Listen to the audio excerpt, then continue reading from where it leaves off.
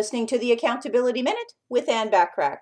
Today we're continuing to talk about reasons why some people may procrastinate, and one of them is perfectionism. Some procrastinators are perfectionists. They may start something but never seem to get it finished because they view it as not perfect, therefore never completing it.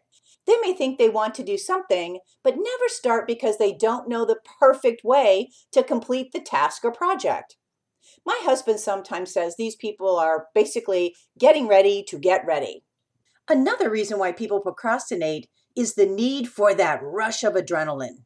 How many times have you heard people say they work better under pressure, or their best work is done when they are against deadlines?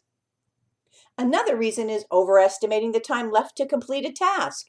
And another one is underestimating the time left to complete a task.